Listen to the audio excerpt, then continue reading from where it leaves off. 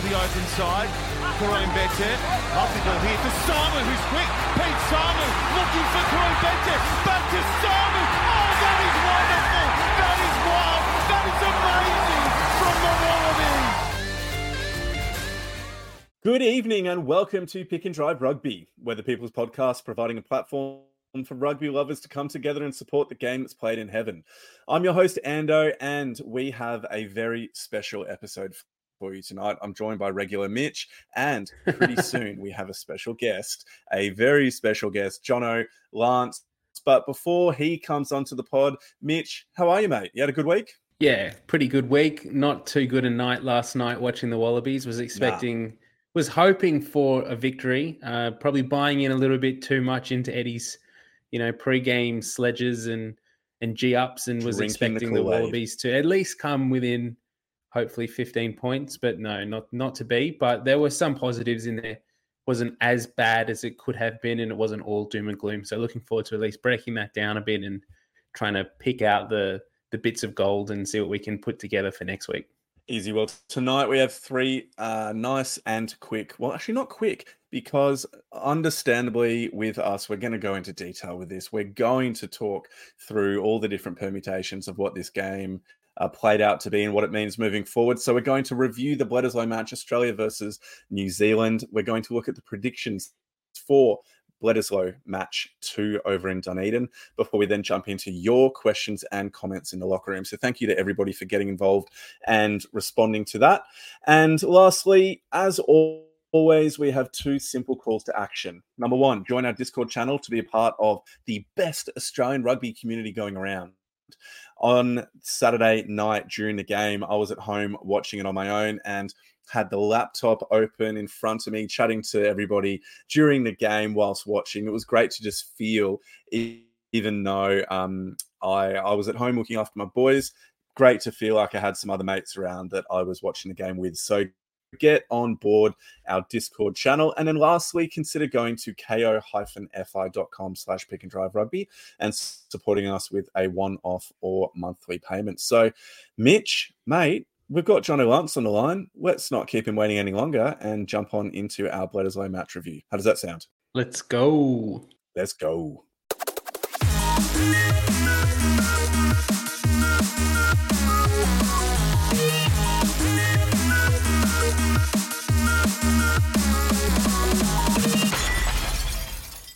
And now we're going to be jumping into the Bledisloe Cup review, and we are joined by Jono Lance of Western Force fame. Jono, how are you, my friend? Good, thanks, guys. Thanks for having me. Bit of a shame we're not talking about a Wallabies win, but always happy to come on and talk rugby. Mate, it is an absolute pleasure. Now, obviously, you have hung up the boots, as it were, with the Force and from your playing career, but you're still involved in the game, and we're still seeing your face and your commentary, or hearing your commentary on Stan Sport now and then. So how are you keeping busy now that you have retired officially from the game? Yeah, as you said, I was doing the sideline commentary for the Force games, which was a great way to stay involved in the game. Obviously, being over here in Perth to play for the Force when we were booted from the comp, and then also help get them back on track after the COVID years. It's great to be involved in rugby and to be on the sideline. It was a good reminder that I'm enjoying retirement. I was worried sitting on the sideline might get the hair on the back of my neck tingling, and I'd be thinking I should be out there. But I was pretty happy watching the game and commentating it to be sitting there. But as I said, great way to stay involved in the game, and also realised it's quite tough. It's pretty easy to get lost in an answer when you're also watching the game as you're talking about it. So I really enjoyed doing that for Stan. What's the best thing you've learned since doing the commentary stuff? I think it's more like after 1 or 2 home games, I was a lot more comfortable knowing when I could come in and talk. But it's more like when you're talking when the game's in motion. It's, as I said, it's quite easy with the atmosphere of the crowd and looking at the monitor in front of you. You're sort of halfway through an answer and something happens, and you can really get lost. So I found myself a few times thinking to myself in my own head as I'm talking, like, oh my God, get out of this comment. But I really enjoyed it. Thought I did all right. Had enough people say well done, so I was happy with that. And hopefully, fingers crossed, I can do it again for Stan next year. Well, here's hoping, mate. That would be awesome to have you back on. And why don't we, after that kind of good news, good chat, just rip the Band-Aid off and jump into the Bledisloe result, which was a 7-38 defeat against the Wallabies. And basically, we got pumped. Things were looking good for the first half, died down after about the 35th minute with Alan Alatoa's serious Achilles injury. And then we came out and performed pretty well within the start of the second half. But weren't able to come away with it. Mitch, starting with you, mate, what was your instant reaction at the time of the full-time whistle? Disappointment is the first one. I think the stat that stands out for me and sort of sums the game up for the Wallabies is they had 6 entries into the All Blacks 22 and came away with points once. And the All Blacks had 12 entries into our 22 and came away with 38 points. And as good as we can say that they were in parts in the game and put a lot of pressure on the All Blacks, the fact is that we had opportunities, particularly early in that second half, and we just weren't able to apply that pressure to the point of getting points. And as a Wallabies fan, we know the talent that these players have and the ability that they have shown in Super Rugby this year, what they can do with ball in hand, and it was just frustrating that they weren't able to, I guess, put the All Blacks under more pressure. Definitely. And for me, it was I finished the match just incredibly downcast and frustrated. I could barely watch the last 10 minutes of the game. We were just getting pumped so badly. And I'm not kind of blaming the players within this moment. They were out on their feet, really hard and trying circumstances with 2 yellow cards and major injuries to your 2 tight head props. Makes it a pretty challenging circumstance without those injuries in the first place. But I was just really, really disappointed. Jono, did you have a similar kind of feeling at the end of the game, or were there some moments of hope for you that you saw from the team? Yeah, I think there's 2 sides of it. I've, to be honest, like one comment from me is like I've never seen a more disappointed playing group after a game of rugby. In a weird way, I think that's a good sign. I've never seen more solemn interviews, guys who had put it all out there, as you said. I think rugby's a bit of a funny game. It's one of the few sports, I think, where if you try too hard, it's detrimental to your performance. And I think we saw that last night. If you look at how the All Blacks attack, it's almost like just bodies in motion at 70%. And then when they go into contact or when the gap is there, they explode and go to 100%. Whereas you watch the Wallabies, and granted, it was like some really physical, good, hard carries, but everything's at like top explosive power. Like Angus Bell's carries were awesome, but you have to think, how's that going to carry into the back end of a game? So yeah, for me, one of the great things in terms of a rugby fan was just how clinical the All Blacks were for 80 minutes. Yep. I'd love to see a stat for New Zealand and All Black teams for points difference in every test match and game for the last 10 years from the 50th to the 70th minute, because I wouldn't be surprised if it's the most lopsided scoreline you've ever seen.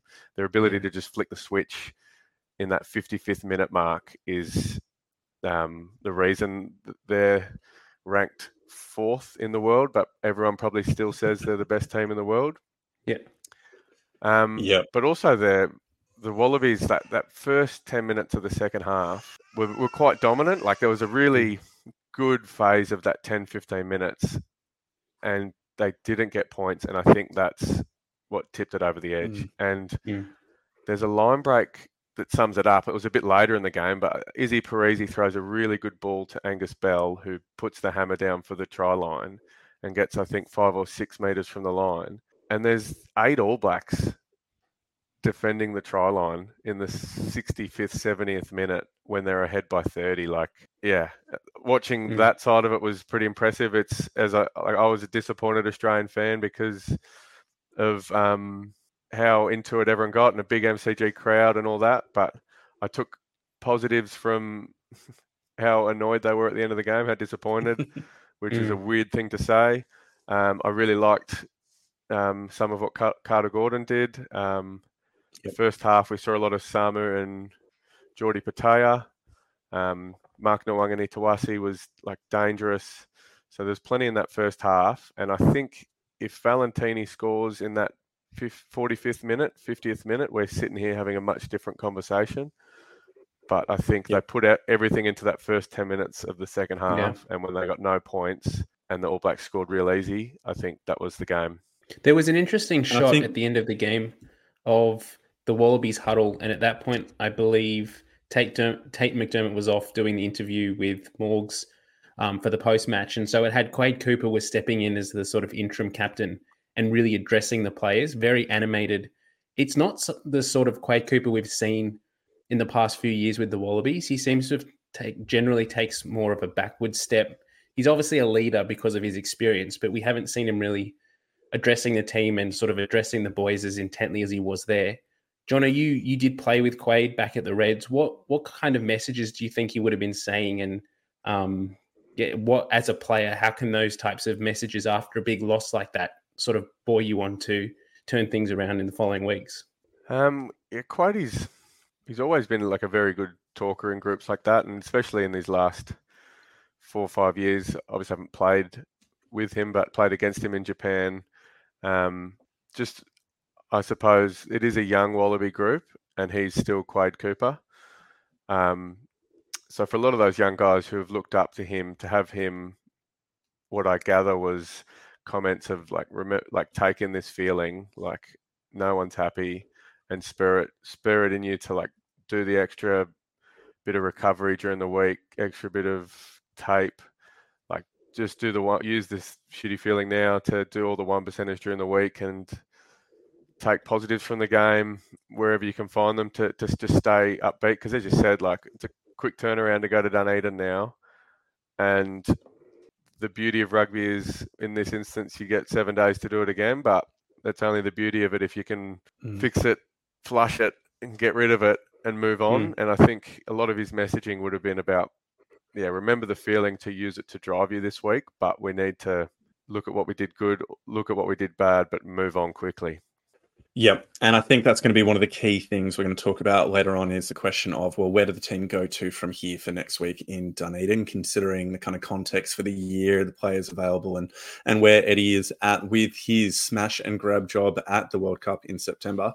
But Mitch, we might bring things back into a bit more of the present and a bit more of the moments within a game that you think were defining within the match. And so, I mean, people can pretty obviously point to, I don't know, that second minute absolute smash on Tate McDermott by Scott Barrett to force the try to Frizzell. You could be looking at Alatoa's Achilles injury, or as Jono was saying, Valentini not getting over in, it was about the 48th or something like that minute within the second half. What is it for you that was a really significant moment within this game that turned things in the favour of the Kiwis? I think it highlighting Tupou's injury and the way that whole injury was handled, resulting in the yellow card and us going down a player for 10 minutes, which was quite unnecessary in the term of the game. Tupou was clearly struggling after that first run that he did early in the second half. When he did injure his calf or injure his rib, and he was lying on the ground for a long while. The medics came and saw to him. He got up, he played on, he packed another scrum. And from that scrum, it looked like he needed to come off. There was some decision-making, whether it was through comms from the referee team, whether he wasn't allowed to come off because it wasn't a HIA and he had to play on, or what the situation was. But he packed one final scrum and then ended up giving away, well, the scrum was set and it was okay, but then he went in and gave away that hit on, I think it was Takiaho at the time, and gave away the yellow card because he couldn't get his arm up. He had a broken rib. He couldn't get down low enough. And then immediately afterwards, they subbed him off and brought Bell back on, who then had to go off anyway to serve out the yellow card period.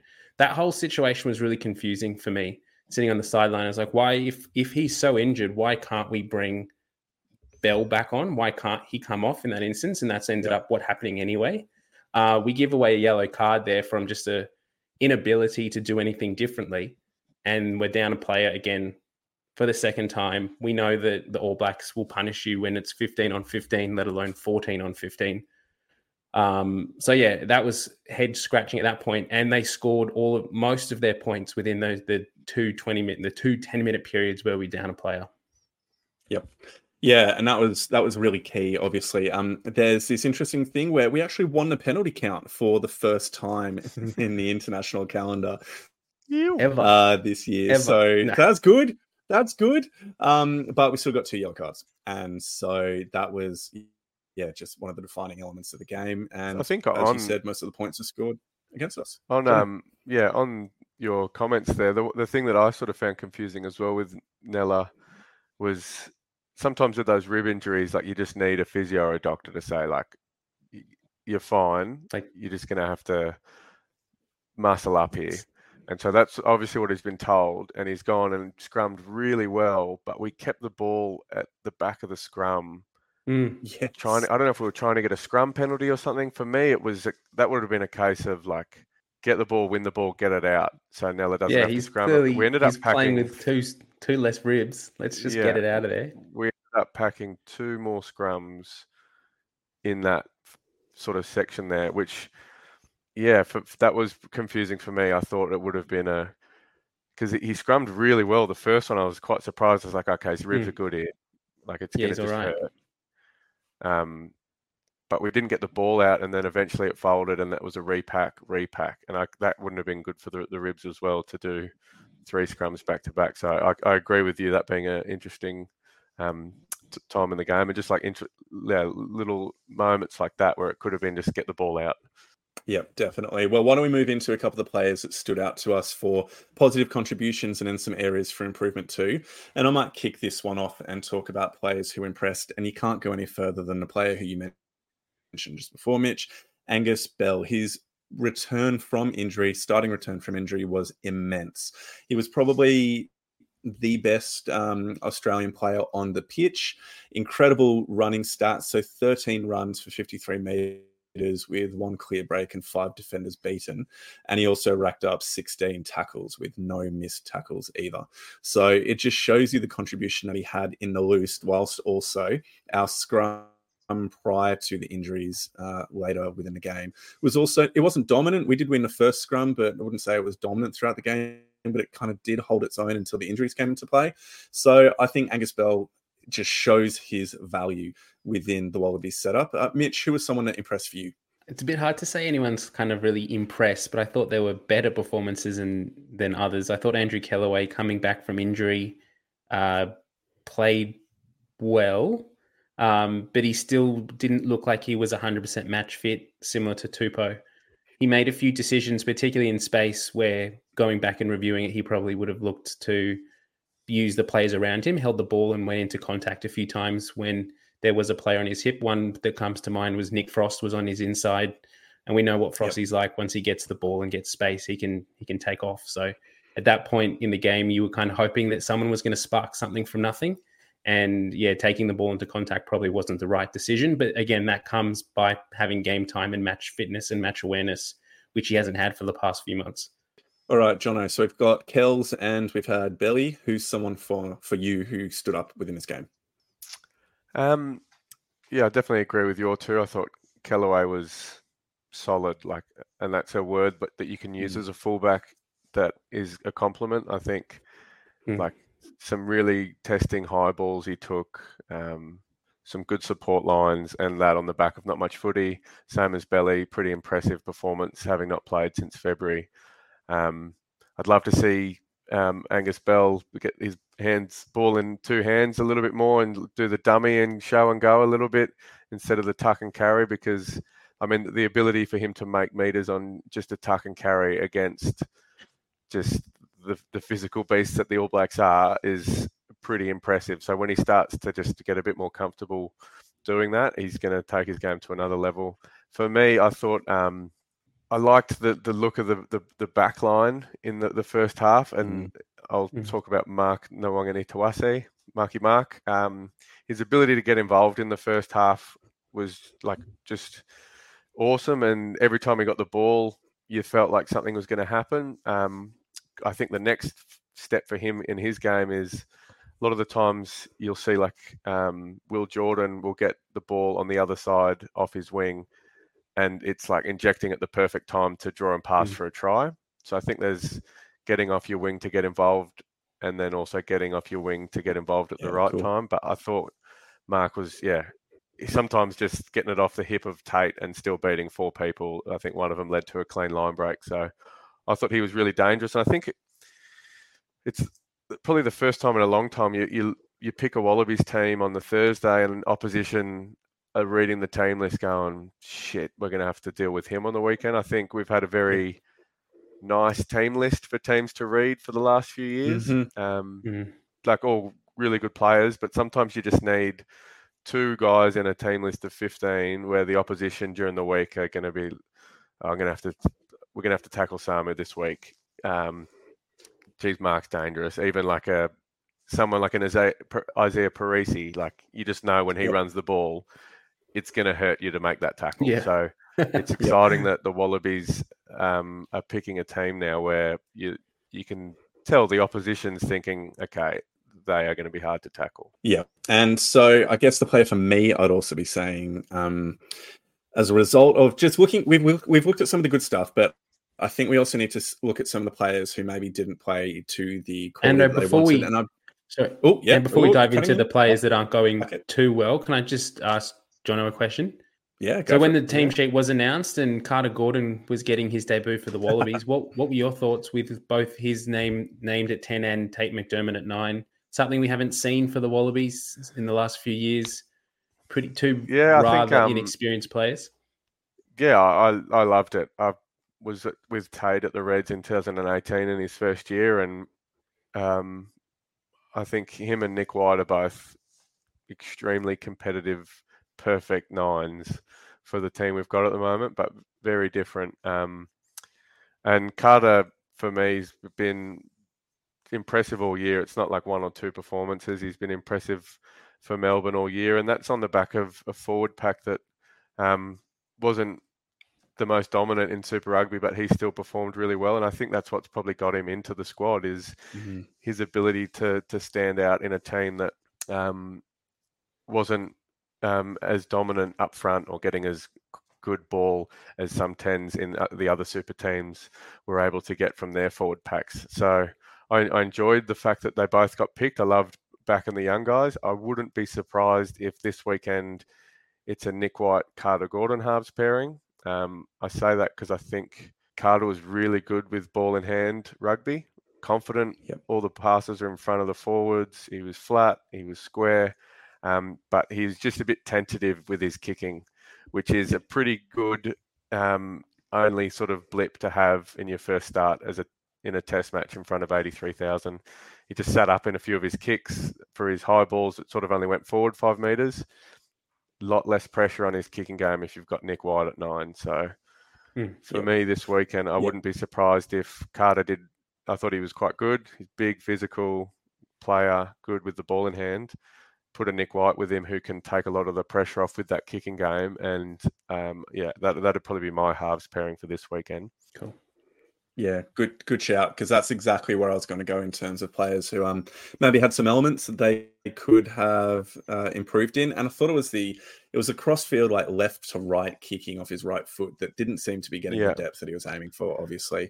And it resulted in the first try for the All Blacks, and actually he did a second one as well near the end of the first half, the field position it gained.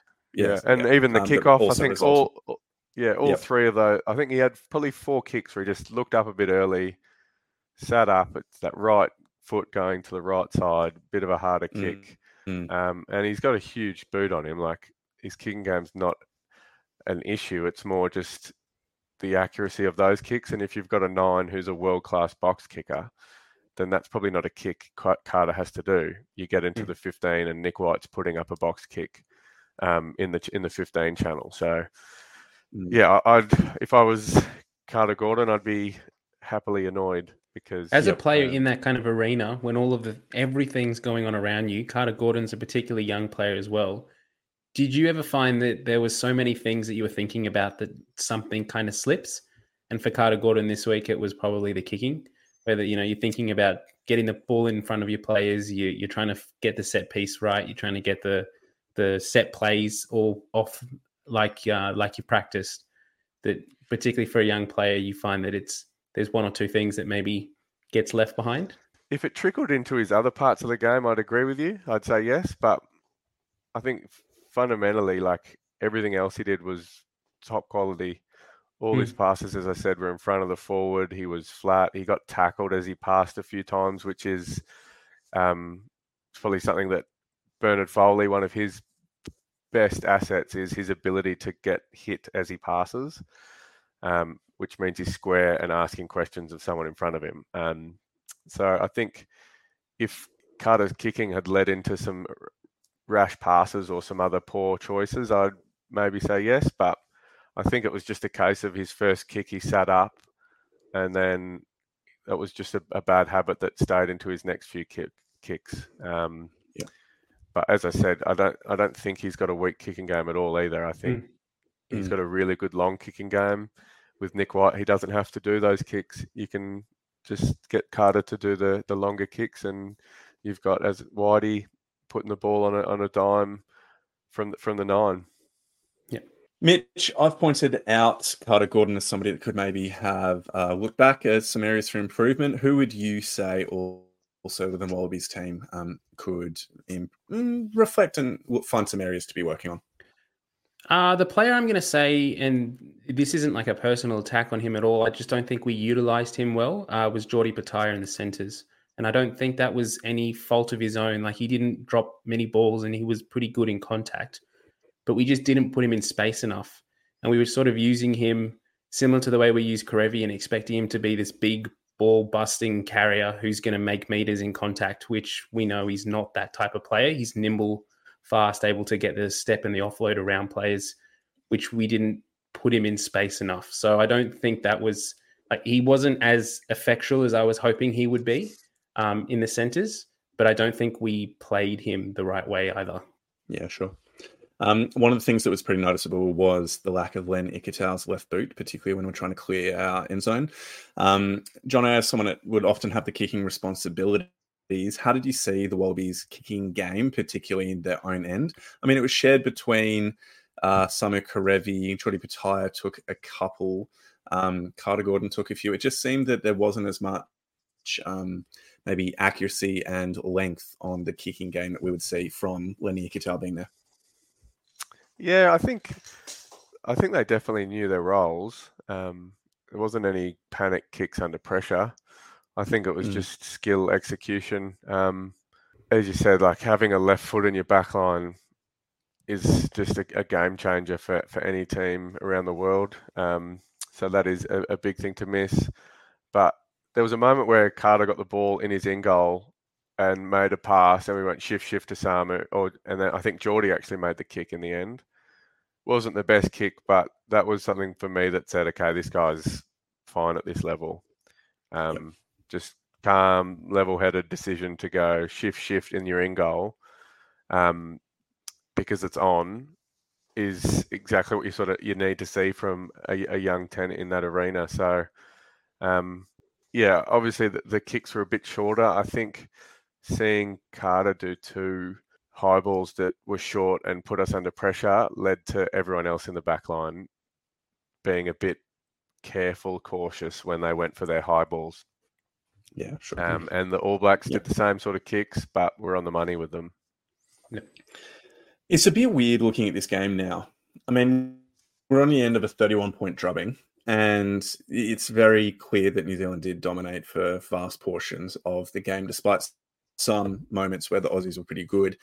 But I feel like there are actually a lot of positives that we can be taking away from this game. And I don't know whether that's just because I've become used to losing as a Wallabies fan over the last few years. I don't know if I should be accepting this or not, but I feel like there were glimpses of where this team is heading under Eddie Jones that does give me hope for the future. And Mitch, we were talking about this before the game, that you were watching the presser and you wanted to go into it angry at Eddie Jones and angry at what was happening. But talk us through what changed for you.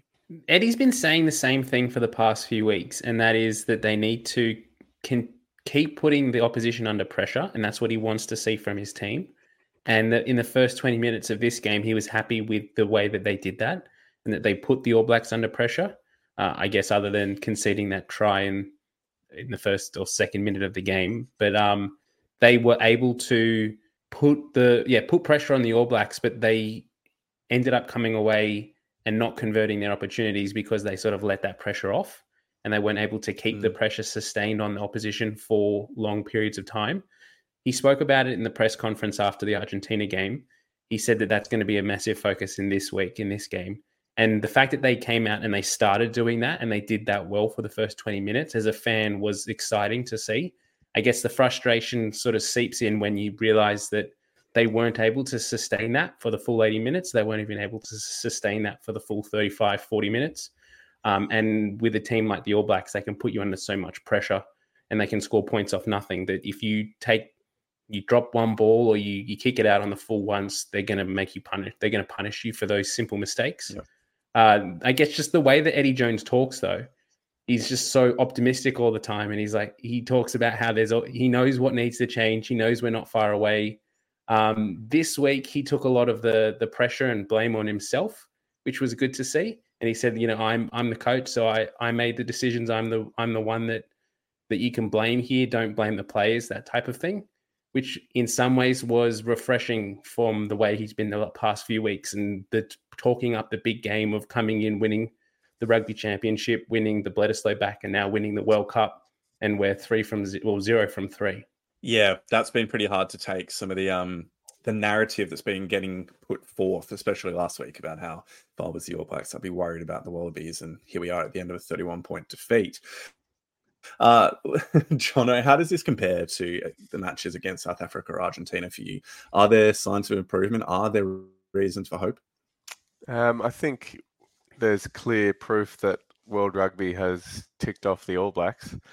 I would say that South Africa, so far, their performance in the second half shows that they also are still at that top tier. As I said, the All Blacks between the 50 and 70th minute mark are untouchable, and the Springboks went on a bit of a run in that second half and brought the game back from a loose start. I wouldn't say that there's too much proof of what's going to happen in the World Cup from the Rugby Championship because of so many reasons.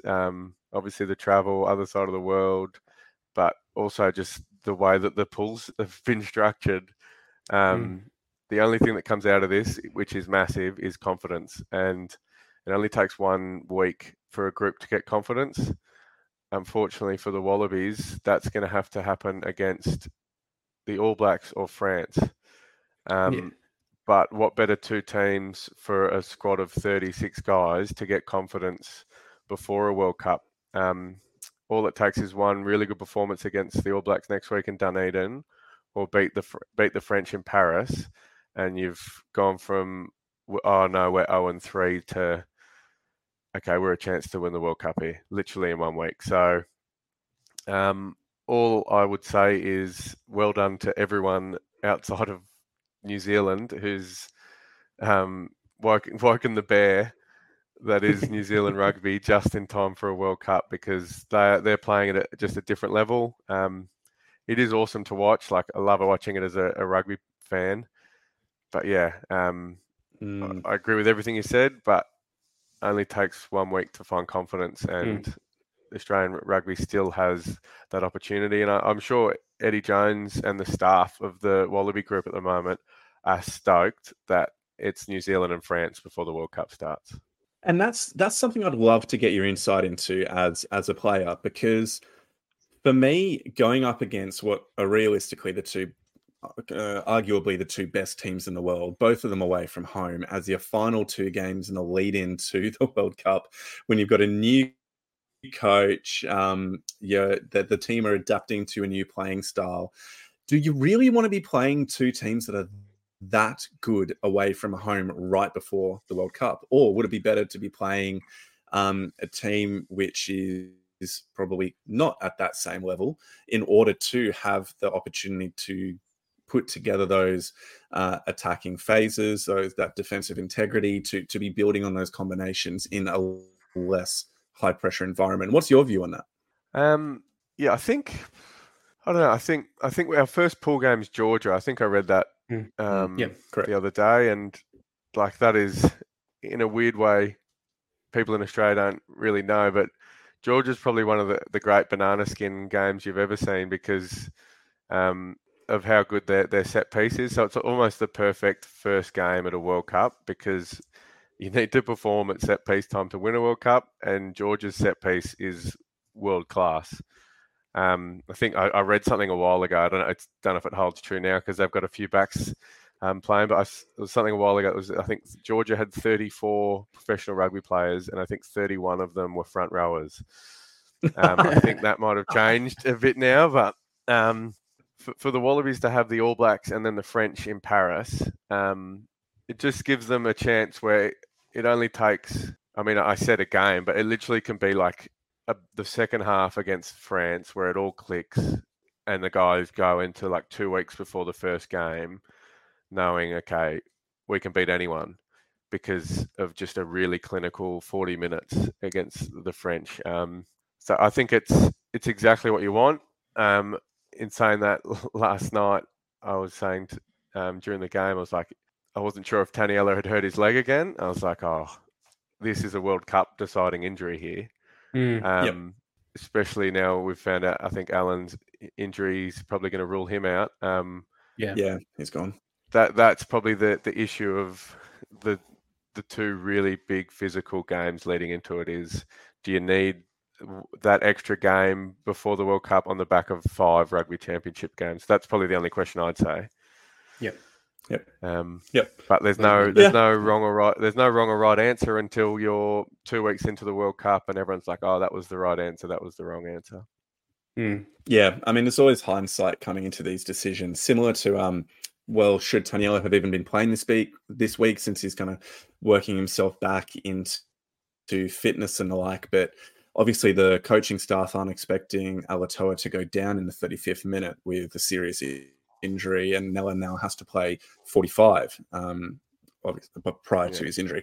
So yeah, there's just so many things that you look at retrospectively as a point of discussion. But Mitch, where does the team go to from here? I'm not even just talking inherently about next week, but we've now lost the first 3 games under Eddie Jones.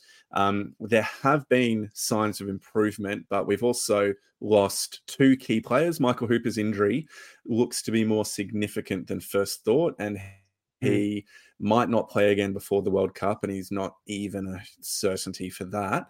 We also now have Alatoa, who is done. He's out for the World Cup, which absolutely sucks. So huge condolences. Where does the team go to from here in your view? So I guess I'll talk about the immediate game in Dunedin next week, Bled 2. I wouldn't be surprised personally if Eddie Jones rings the changes and brings in a few players who haven't featured in the 23 yet this year, but have been within the Wallabies setup for a while. Players like Blake Shop, Isaiah Parisi might get a few more minutes. Players like that. James Slipper now becomes a very important player for the Wallabies, and it almost feels at the moment like our World Cup campaign hangs on him, on his shoulders. If Michael Hooper's not available, Alan Alatoa is definitely not available. Those are our 2 captains. James Slipper is the next one. So I wouldn't be surprised if he rests him this week and we bring in someone else, purely because if James Slipper gets injured this week, if James Slipper gets injured this week for what is, as hard it is to say, a dead rubber match, doesn't mean anything now. The Bledisloe's gone. It's not part of the Rugby Championship. You probably want to play him against France just to see what that European style is going to bring and how he's going to match there. But we saw how he went against the All Blacks this week, and we know how we can match up against the Kiwis from Super Rugby all season. What it means for the Wallabies moving forward, particularly with Michael Hooper not available, I'm kind of worried about that 7 jersey and whether that calls Eddie Jones to bring back Pete Samu. There was some interesting discussion when he first didn't name him last week in the squad. And Tom Hooper was good in some elements of the game, but didn't have much of an on-ball presence and wasn't really playing an out-and-out 7 role for the Wallabies this week. And I wouldn't be surprised if he goes back to Fraser McReight next week. There's going to be some key changes, I'd imagine, coming up. And I wouldn't be surprised either to see a fairly inexperienced All Blacks team named next week as well. All right, so Tom Hooper, just to put a few stats in there because he had a pretty impressive statistical game, although your comment about the on-ball presence is valid. He had 30 tackles throughout the match and also also made 4 runs as well. Bobby Valentini, 12 runs for 44 meters. With 20 tackles. So some really impressive work rate there from some of our back rowers. Jono, there was the idea of wrapping James Slipper in cotton wools to make sure we don't lose him prior to the World Cup. Thoughts on that? I was thinking it before you said it, and then when you said it, I was like, "Oh, can you do that?" But to be honest, I think it's a brilliant idea. I think it's a weird one. It's almost like you have to do it, but either way, you'll probably be crucified for it. So I wouldn't be surprised if he plays, and they just get him off at 50 minutes or whatever. But yeah, I definitely think we're going to see 2 pretty different teams this week as both groups get set for the World Cup. No game against Australia and New Zealand like a dead rubber, but you're also trying to work out who you're picking in your 33 to, I think 33, 34, whatever the number is. You're trying to work out who you're picking to be in France for 6 weeks. And New Zealand are going to want to do that just as much as the Wallabies, just as much as Argentina and South Africa have wanted to do that as well. So I think we're going to see a lot of players get an opportunity to say, yeah, I need to go. In terms of the 7 side of it, it was definitely an interesting selection. I actually haven't seen too much of Tom Hooper play in Super Rugby. For me, it's a weird one because the 7 jerseys for 15 years in Australian rugby's almost been frustratingly good for a lot of players. Picked as well. And someone that comes to mind for me is like Liam Gill must be sitting there going, what's going on? But I don't know what Gilly's up to at the moment. But if Liam Gill's a chance to get picked in the Wallabies because they need a 7, I would love to see that because he's someone that anyone who's played with knows he's one of the best 7s in the world. I know that in his time in France, the French referees used to give him their 3 points for their awards every week he played. So for me, Gilly, if you're listening to this, get that Japanese holiday beer belly off and give Eddie a call because I think he's someone that actually would be the perfect person to come in for a Hooper who's potentially out. Just Gilly and Pocock were probably the 2 best on-ballers in Australian rugby for a while there. Gilly gives you that chance to have skill. And this is me spitballing and people say, oh, it's because you're mates with him. But yeah, I'm mates with him. But get him in the squad. Yeah. How's he in the line-out, mate? Does he go well up in the air? Oh, Gilly hit a drop goal against the Bulls in Pretoria from 45 metres out. He goes around, he can do anything on a rugby field, so he's fine in the line-out. Absolutely brilliant. Well, that is the call of what will be happening next week. There was a stat that was announced while they were reading the team sheet this week for the Wallabies that just said that the reserve All Blacks had more caps combined than the Wallabies starting. I think it might have even been the 23. Which just goes to show the depth and the disparity in experience between this All Blacks team and the Wallabies at the moment. I do think we're going to see combinations changed for the All Blacks this week. Whether Eddie Jones uses that, it's a difficult decision because whether you can either go 2 ways here. You can also use it as an opportunity to rest some of your bigger names, give some other wider squad players an opportunity to play, or you name your best 23, give them the combinations together and hope that you can get a victory on New Zealand soil, which is just going to potentially be that switch that flicks leading into the World Cup. So I wouldn't be surprised if Eddie doesn't make mass changes either and names fairly similar 23. Yep. Yeah, my prediction for it personally is that I would hope that there aren't going to be a huge amount of changes because I think that if New Zealand does make wholesale changes, which wouldn't surprise me if they do. They've won a Bledisloe, they've won a rugby championship, and they're probably wanting to do a similar thing to give some fringe players opportunities to push their case for World Cup squad selection. Then we might actually have an opportunity to perform really well against a bit of a comparatively disjointed All Blacks team. I'm not going to say they're going to be poor by any stretch of the imagination, but there might be more opportunities for us to exert our gameplay and style playing upon them. So part of me hopes we just get more time under the saddle of players like Simon Karevi, Quade Cooper, and the like, just to give them more chance alongside the players that they're going to be playing with at the World Cup. But I think that calls us. You go, John. I think Samu will probably be in the team just because of how little he's played this year. And I think I wouldn't be surprised if it's him and Geordie starting again to work on that combination. I think it's probably the forward pack where you might see more of the potential to rest guys, because the back line still has a lot of fit guys and a lot of guys who need some minutes.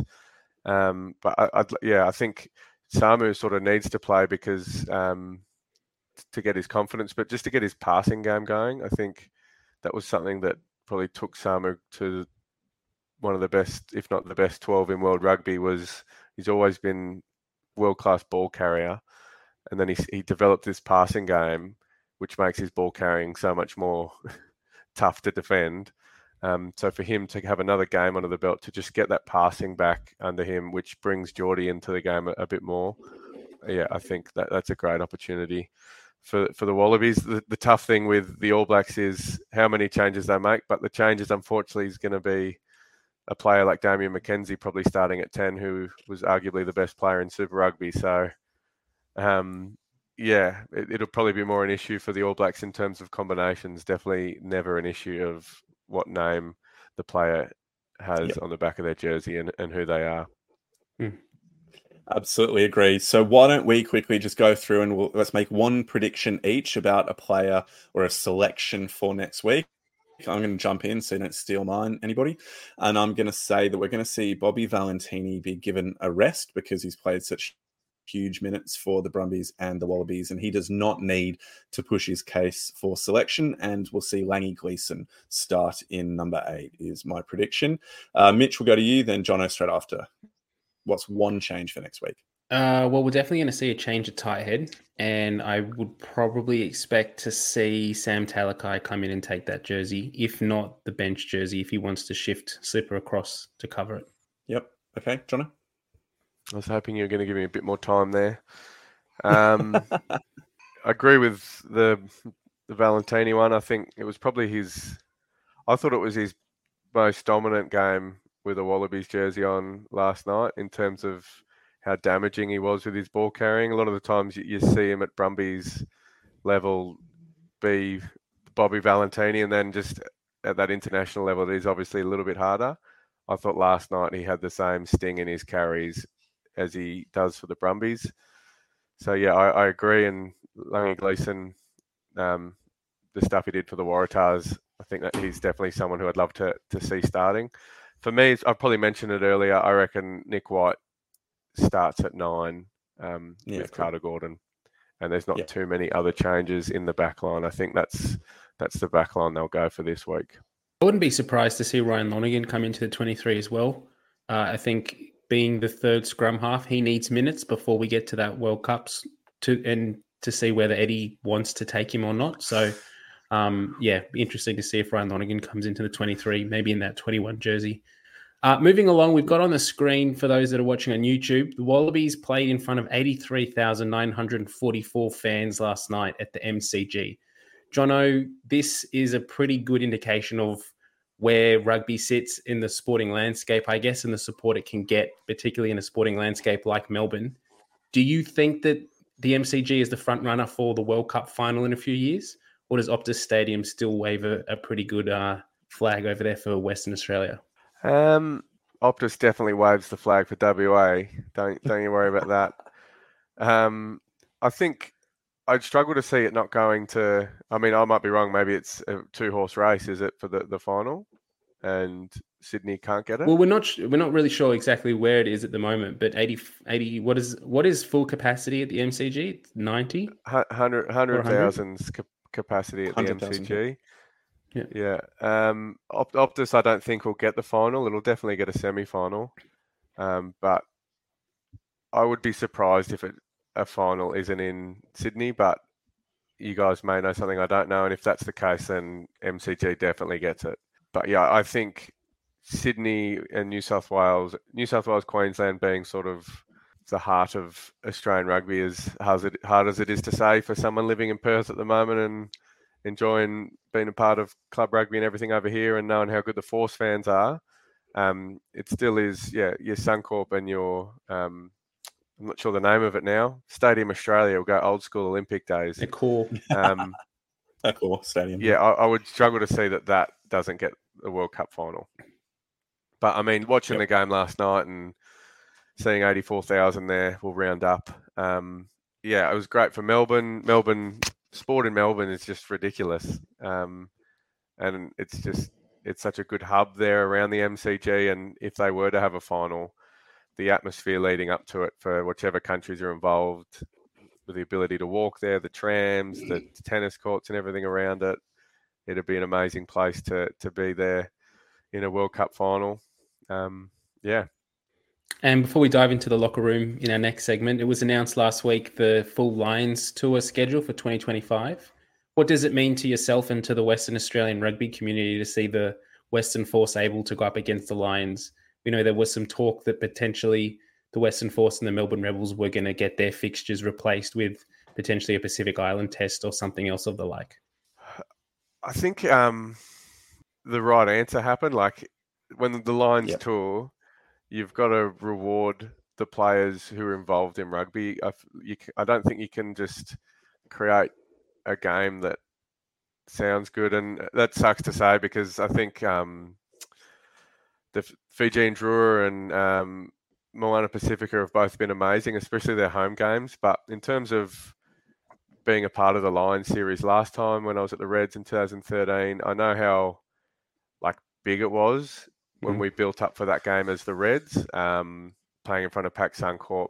The Force getting the chance to do that at Optus is massive for the players, and it's a reason why guys staying in Australian rugby at the moment is the Lions tour. Yeah. So if you were to want to stay in Australian rugby because of the Lions tour, you might not be a Wallaby, but you're obviously pushing to be in the Wallabies then, but you're in a Super Rugby team. To know that you're playing for the Force, you still get that chance to play against the Lions in Optus with the Barmy Army or whatever you call their travelling fan base going nuts in Optus Stadium that's packed. That's a career maker for a fair few guys, and I'm sure there'd be a few guys who didn't play too much Super Rugby whose careers now are based on the fact that they can go into their office and they've got a Lions jersey that they swapped with Owen Farrell or Johnny Sexton because they played 2 years of Super Rugby and were blessed enough that in those 2 years they were there, they got to play the Lions. And it's a weird one for the Force. I think 2013, I'm pretty sure the Force rested a few guys because they had a big Super Rugby game coming up. And I remember it didn't sit well with the players. It's like you back the guys to back it up because it is a once in a lifetime. So, maybe I've blabbered on a bit there, but I'm very happy when I read the schedule that the Force are getting it, the Rebels are getting it, because it's the Lions are travelling Australia and they're not travelling Australia, New Zealand. They're not travelling Oceania region. It's the Lions coming to Australia. Fantastic. That's exactly what we said last week as well on the podcast. But let's dive into the locker room now. And this is our section where fans send in their questions. So I'll run us through this. So the first question on Twitter comes from TC, and he asked, we all know that rugby in Australia needs serious structural change. What changes would Jono Lance do if he was in charge to improve the Wallabies and Super Rugby team's success in the short and medium term, and long term even? Not a pretty short, medium, and long. Easy Fix the whole thing, there. Jono. Come on, fix the whole thing. How long have we got? Do it. A really weird answer I'd start with is I feel like I was lucky. My Super Rugby career, I feel like, is in two parts, and my first 5 years was 2 Super Rugby titles, and all I knew was semi-finals, and so I saw what it was at the start, and I was young and oblivious to how lucky I was, but I did sort of take notes and do remember the times fondly, but also comparing that to the back end of my career, I feel like the more pressure Australian rugby's come under from underperforming the more it's like just almost tried a bit too hard. And a weird way of putting that would be just like the holidays players get. And this is a really weird one, but I feel like it's such a weird long season in terms of Super Rugby's short, but guys go and then play club rugby, and then you've got Wallaby guys who go away, and it is disjointed and long. Guys need a good holiday, like a good 4, 5, 6 weeks to go back home, be with their family, so that they're fresh to come in and go again. I feel like in the short term, that'd be one thing, is to give guys just a good mental break from it. In terms of some of the other stuff, I think the Australian Rugby used to have like a national academy.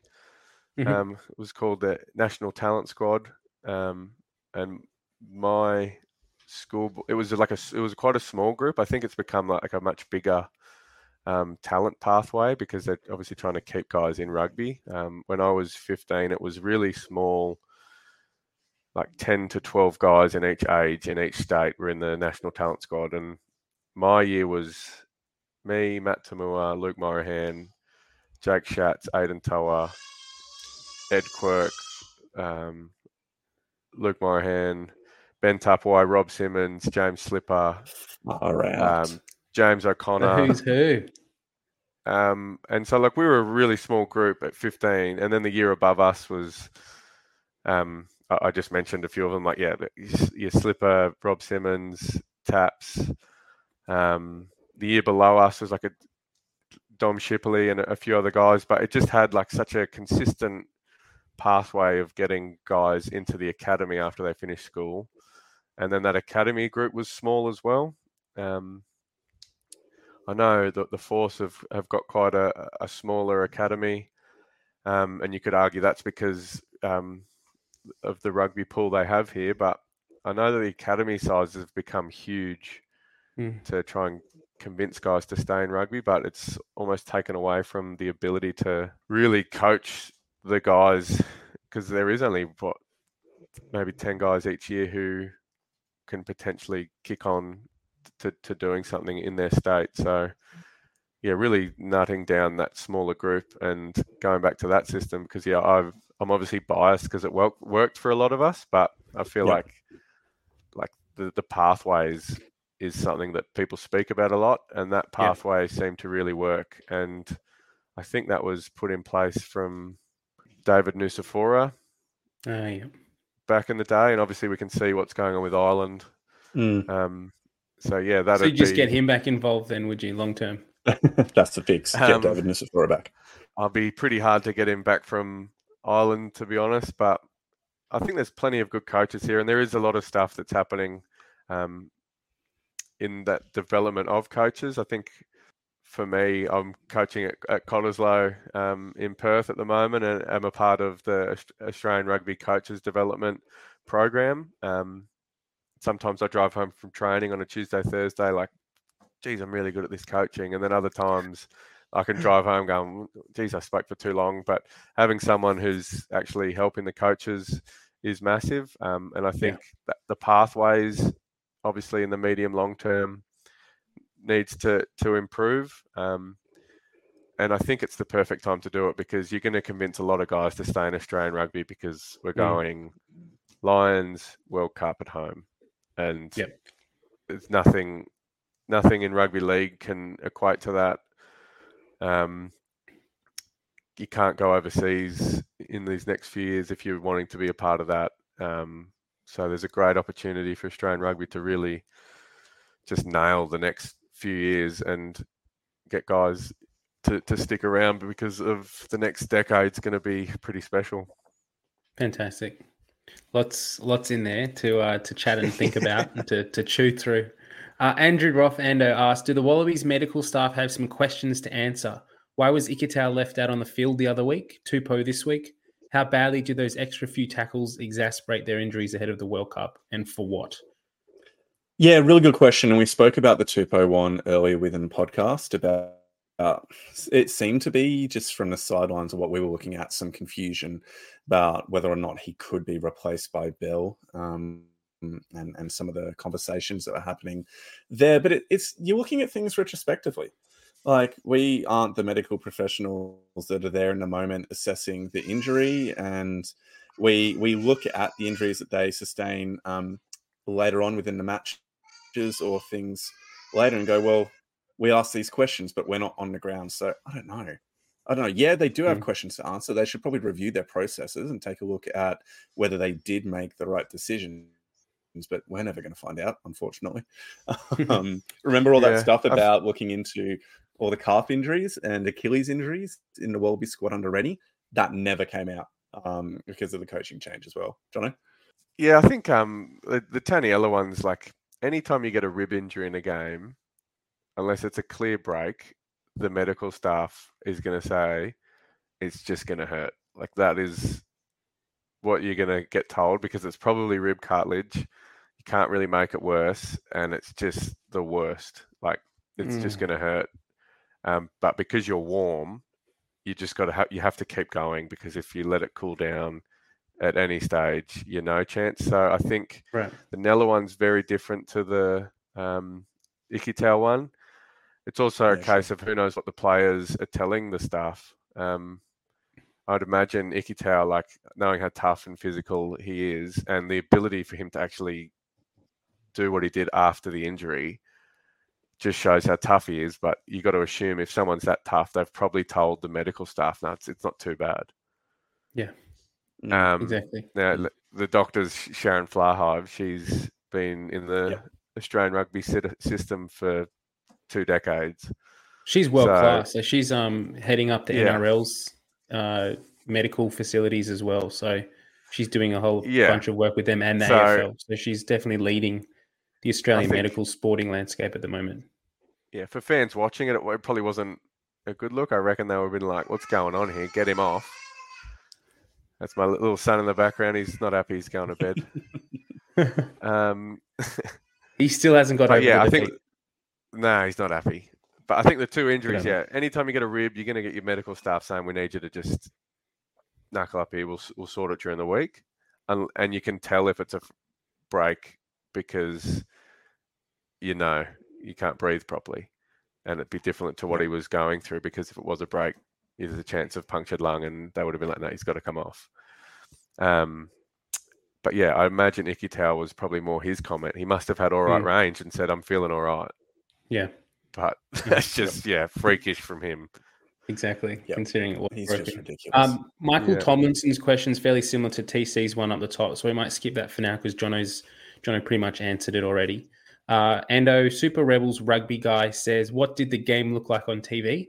Did the MCG have a tangible atmosphere uplift? Could you hear or see the Mexican wave? Was the boomerang gift during the haka a good gesture? Look, I can answer the first bit, and I didn't actually see the boomerang gift because I was trying to put down my nephew and my youngest, and I raced to see the kickoff with the TV blaring, so I missed it. But the game itself looked great on TV, and the atmosphere was excellent. I absolutely loved hearing Wayne Barnes having to say to the TMO, I've got so much noise coming in my ears, you're going to have to repeat things multiple times for me, please. I can't hear you the first time. I just love that. It's just great. It just shows the atmosphere that was there.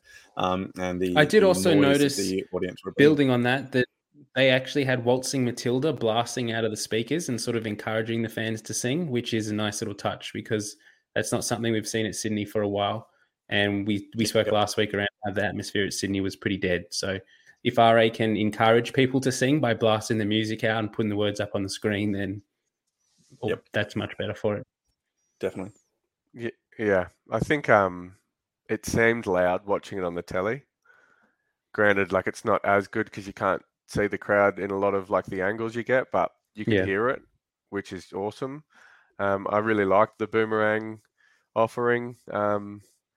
Got one on my wall behind me here, actually. Yeah, it looks great. Yeah, but I really think it's something that's, I thought it was perfect, to be honest. A, it's us doing something, and B, I really get annoyed when every year you read that someone's not happy that the All Blacks get to do the haka and it's an advantage, and it's usually someone who's never played a game of rugby in their life, who's just throwing two bobs. He's never faced it.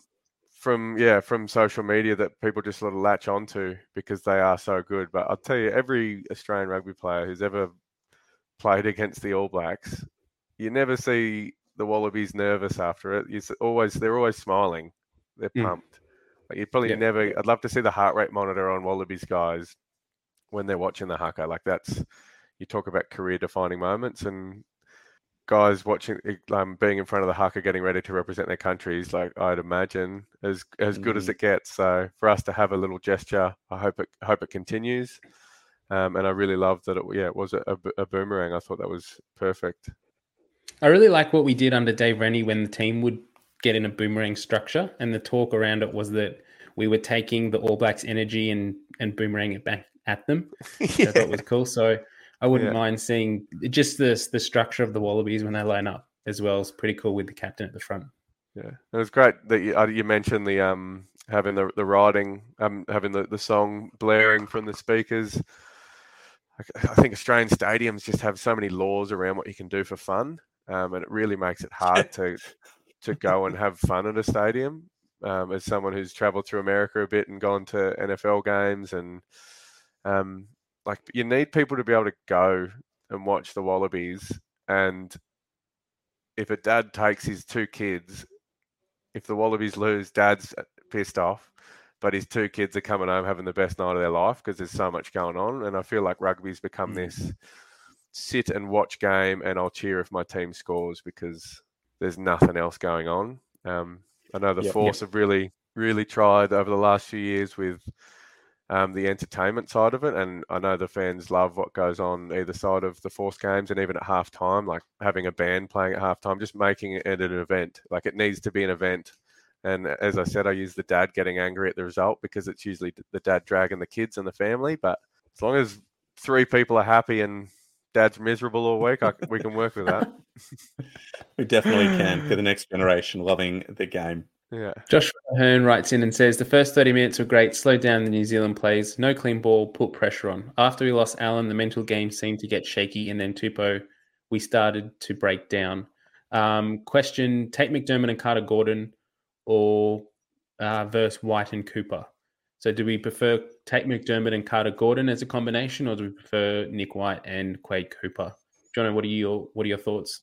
I think I've sort of touched on it. I think we're going to see White and Carter Gordon.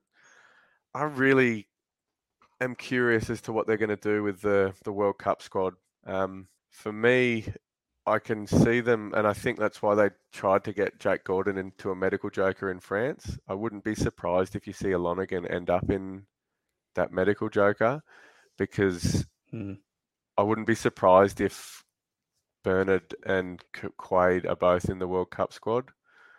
And it's quite a weird one. But over Carter Gordon?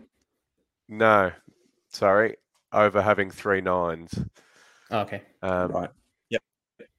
Yeah, I could see a World Cup squad having Tate and Nick White having a third 9 as a medical joker in a team in France, and them picking a Quade, Carter, and Bernard Foley in the squad. That's interesting, actually. I never thought of that as potentially why Jake Gordon was over in Toulon. Yeah, well, he's come home with a significant concussion injury. Yeah. Yeah. So I wonder if that's Eddie Jones getting his players lined up in case. Yeah, I think it's probably twofold. I think it's more a case of players getting a great opportunity to go do a medical joker, and when it pop up, Australian rugby being like perfect.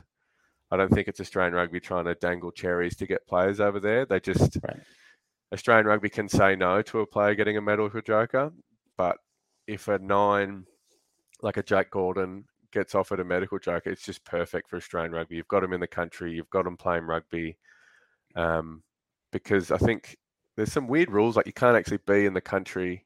I swear, like England 2015, they had a group of guys based in France or something getting ready to be involved if they needed. But there's some weird rules around World Cups and what you can do. You can't be in the same country, but you can be close by or whatever.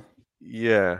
So, yeah, I think it's a weird one. I think that's me just spitballing a bit. But yeah, I wouldn't be surprised if that's the case, because Carter's he's got a bit of Quade, but he's also got a lot of Bernard with how he plays. Let's wrap things up. So we've got last comment came in from Rugbycology, and he says, "Let's end with this," which is a fitting ending point. All Blacks had 6 attack starts in Wallabies 22 and scored 3 of those times for a 50% conversion rate. The Wallabies had 6 attacks in the opposition 22 and scored 0 times for 0 conversion rate. Points first, always. Endo, any thoughts on that? No, not really. One of the other things, because you did mention this earlier within the pod, so I don't think I'll delve in any deeper. I'll just quickly jump up above to Hugh Tyndall's comments of we need a Gus Bell fan club. Yeah, I think that's completely correct, and I can't wait till he's back in the Waratahs side. And how disappointing is it that we essentially missed 7 years of Skelton playing Test rugby? He's getting better and better every game. I can't wait for him to absolutely eat people in the World Cup and just single-handedly tear down opposition mauls. So yeah, very, very keen. And Hugh, thanks for the comments as well. Fantastic. Yeah. Well, let's sorry, you got anything there, Jono? No, I was going to just touching on my comment earlier just about naming Wallabies teams that guys not fear, but no, they've got a game coming up this weekend, and Will Skelton is that. And some. Yep. Any time I think Will Skelton gets named in a team, the other forward pack's just thinking about that all week and talking. I imagine they're talking confidently. We're going to shut him down. We're going to shut him down. But yeah, they're saying we're going to shut him down, and then there's dealing with him. So he looks really fit at the moment, and maybe that's a tactic that Eddie should start employing in the warm up too. Just throw Eddie up a few times in the line out, because any team that sees a team lifting Will Skelton should be worried. Yeah. I love it. Well, why don't we wrap things up there? We've got to the end of the pod, and we've somehow turned a 31-point defeat into a topic of positive opportunities moving forward for the Wallabies. So there's always hope. There's always something to be looking forward to. Yeah, that's exactly it. We're bloody diehards. And I'm not looking forward to the chat going into the workplace tomorrow about everybody talking about the Wallabies, but we fly the flag proud and true regardless. So, Jono, thank you so much for your time tonight. It's been an absolute pleasure having you on. And, mate, all the best for all the work you're doing at Bledisloe and keeping things going well with Stan Sport over in the West. Cheers, guys. I just need a few injuries in the commentary group somehow, and they can get me over to France somehow. We'll see what we can do. Hopefully we can see you over there. See if we can get Morgs on. And cheers, guys. Thanks for having me. Always a pleasure. Have a good night, eh? Thanks, all the best, Jono. mate. Go well. Thank you. Catches.